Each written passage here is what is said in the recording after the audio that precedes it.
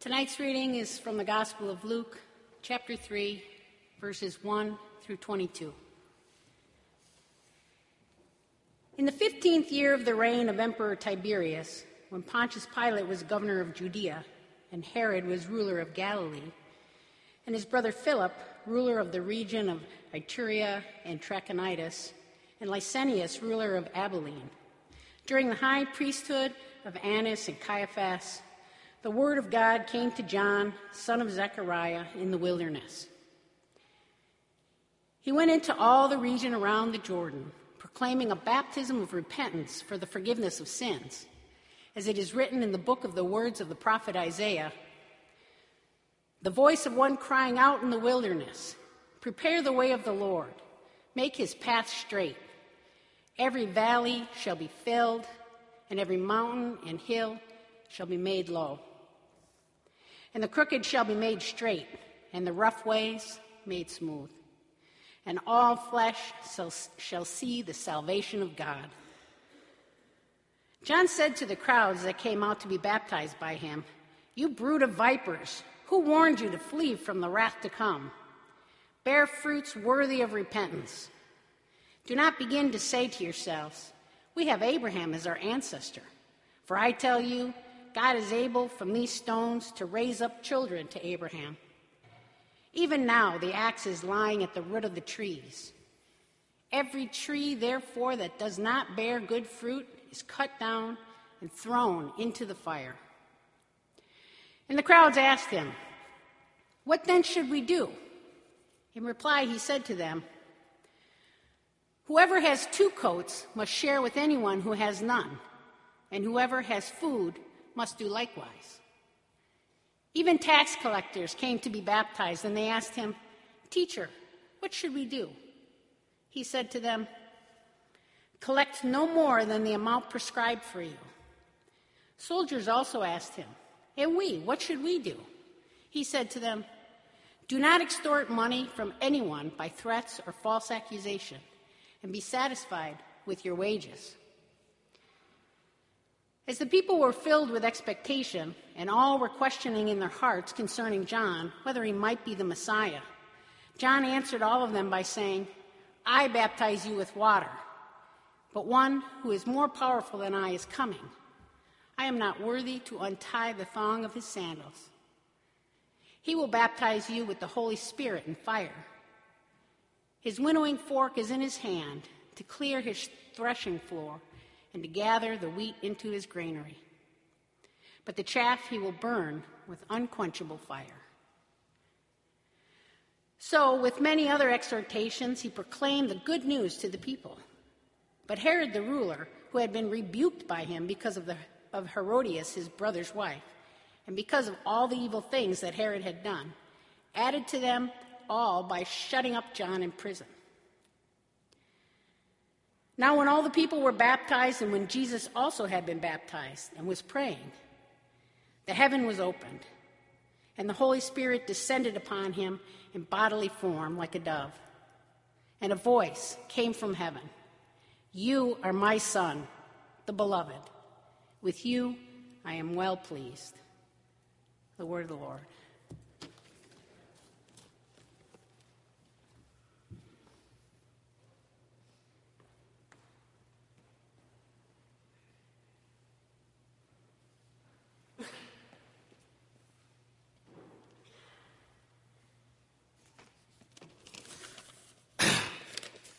All right. Greetings in the name of the Lord.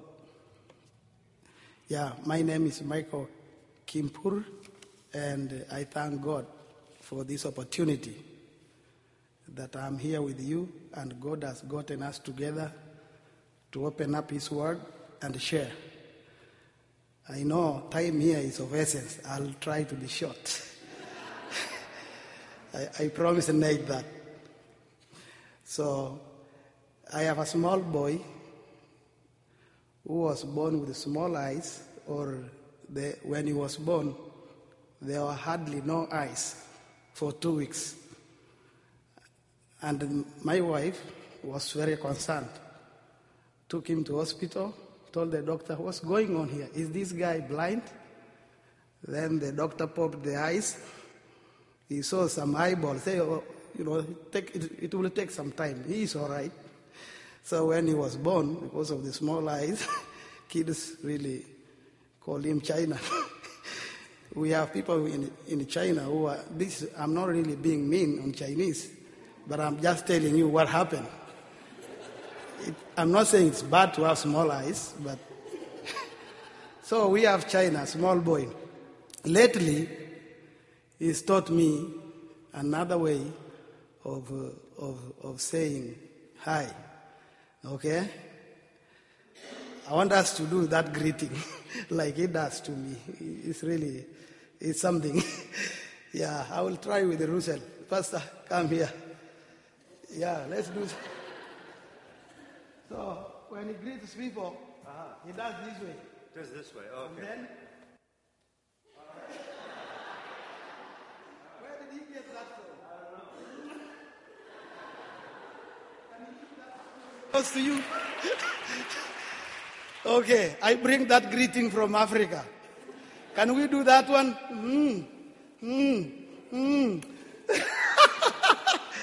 Okay, that is it. Okay. We sang a song that says, the blood of Jesus will make us as white as snow. Cultural differences here. If you are in Africa, what will you say? There is no snow there. So we would say, his blood, which is really red, will make us as white as milk. Okay? So, I don't know where Ned got the cultural. Let's talk about cultural differences. When you saw the Jesus film for the first time, what did you see? You know that. You can answer yourself. But I'll tell you this part of the story. When we showed the Jesus film to my village in Alale for the first time, they saw it real, because these people do not know acting a movie. They don't know that. If you show them motion pictures, to them, it's playing in front of them. It's real as it is. So, we had explained about Jesus by words the way one of our sisters read that scripture today. Some of them never got it, but I know you people got it because culturally you can connect to it. But when we explained to my village verbally about Jesus, his son, it was a little bit complicated. And you know, these are people who can read and write. So we got a better idea. We had someone in Nairobi who had a Jesus film, and in Pokot, my local language, it's been translated.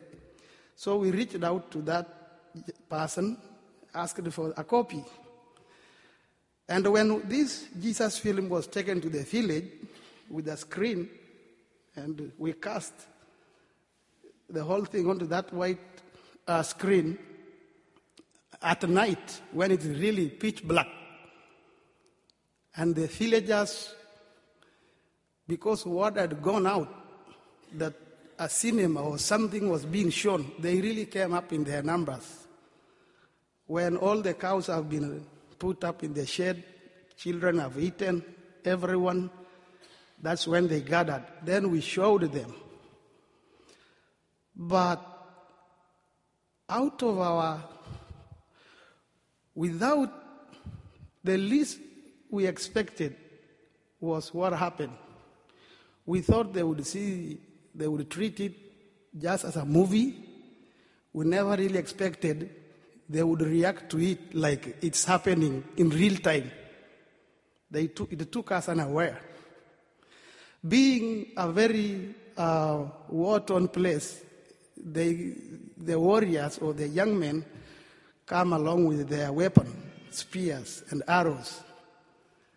And they were all seated there with all their tools for war.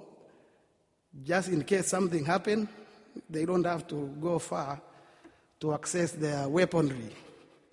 So as the Jesus film was going on, and because it was in Pokot, they could hear it.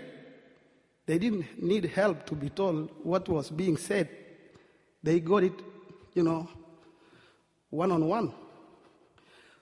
But as that was going on, the place was quiet, very quiet.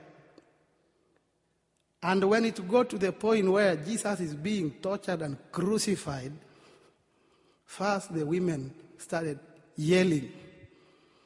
And for Pokot, when women or a kid yells, men don't stand it. But out of the blue, we saw a spear through the screen. And there was a chaotic situation. To restore some calmness took us some time because it was really going crazy, and it took us a lot of effort to tell people, you know what? Okay, hold on. The best we did was to switch off the machine. And then when the screen went off, we had to explain, like, this is not happening here. It was recorded some time back. The question I wanted us to ask is that, why did these people react in this way? Why did that young man throw a spear? Because if we show the Jesus film here, but you have the benefit of some background information, none of you would throw a Bible or a knife or whatever thing will be in your hand. But that is exactly what happened. And it makes me feel to appreciate the name of this church, House of Mercy. It's a powerful name. When Nate told me some time back, long time ago, maybe 5 or 6 years, that he has found a church, a community called House of Mercy, who has listened to what he had told them of a situation halfway around the world. Then I told Nate, I have no idea what the congregation looks like, but the first impression is very incredible. I like the House of Mercy name. And true to my expectation, it turned out these were people of mercy. The reason I say is that my villagers probably never knew what was going on. They never really knew who Jesus was anyway. But the sheer happening of what was playing in front of them invoked their best of their humanness. They wanted to do something about this one person being tortured by some people. And to make what matters worse, there were some other people around there who are looking at it and doing nothing. I think that's what really made them feel so angry to the point of doing something themselves there and then taking things in their hands. So that was because among the Pokot, we live in a world of now. You never know about tomorrow. So if you have like some food this size and somebody shows up, you tell them, come, have a little. You don't say, if I give you this one, what will my children have tomorrow? I don't know you. No. He's hungry, you are hungry, a little now, tomorrow. He might be the one having something, give you a little, we see tomorrow. Which is not to say my community is the best, no. That is just where they have found themselves.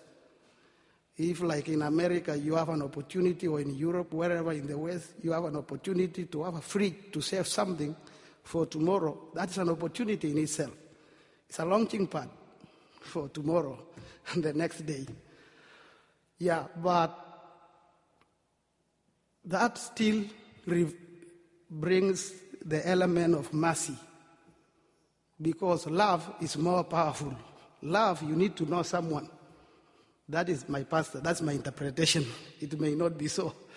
But the instinct I have is that for love, you need to know someone so that you are compelled to do something. For mercy, probably, in my own interpretation, you see a situation and you feel like throwing a spear at that,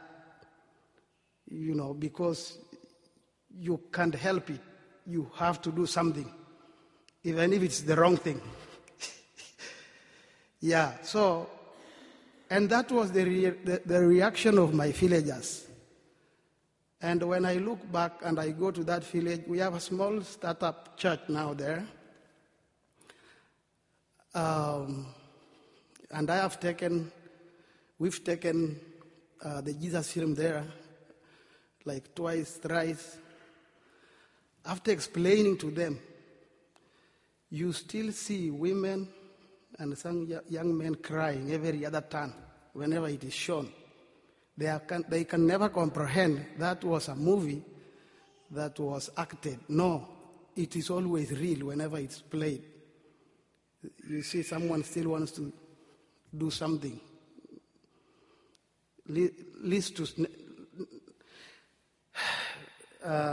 Nevertheless, crying.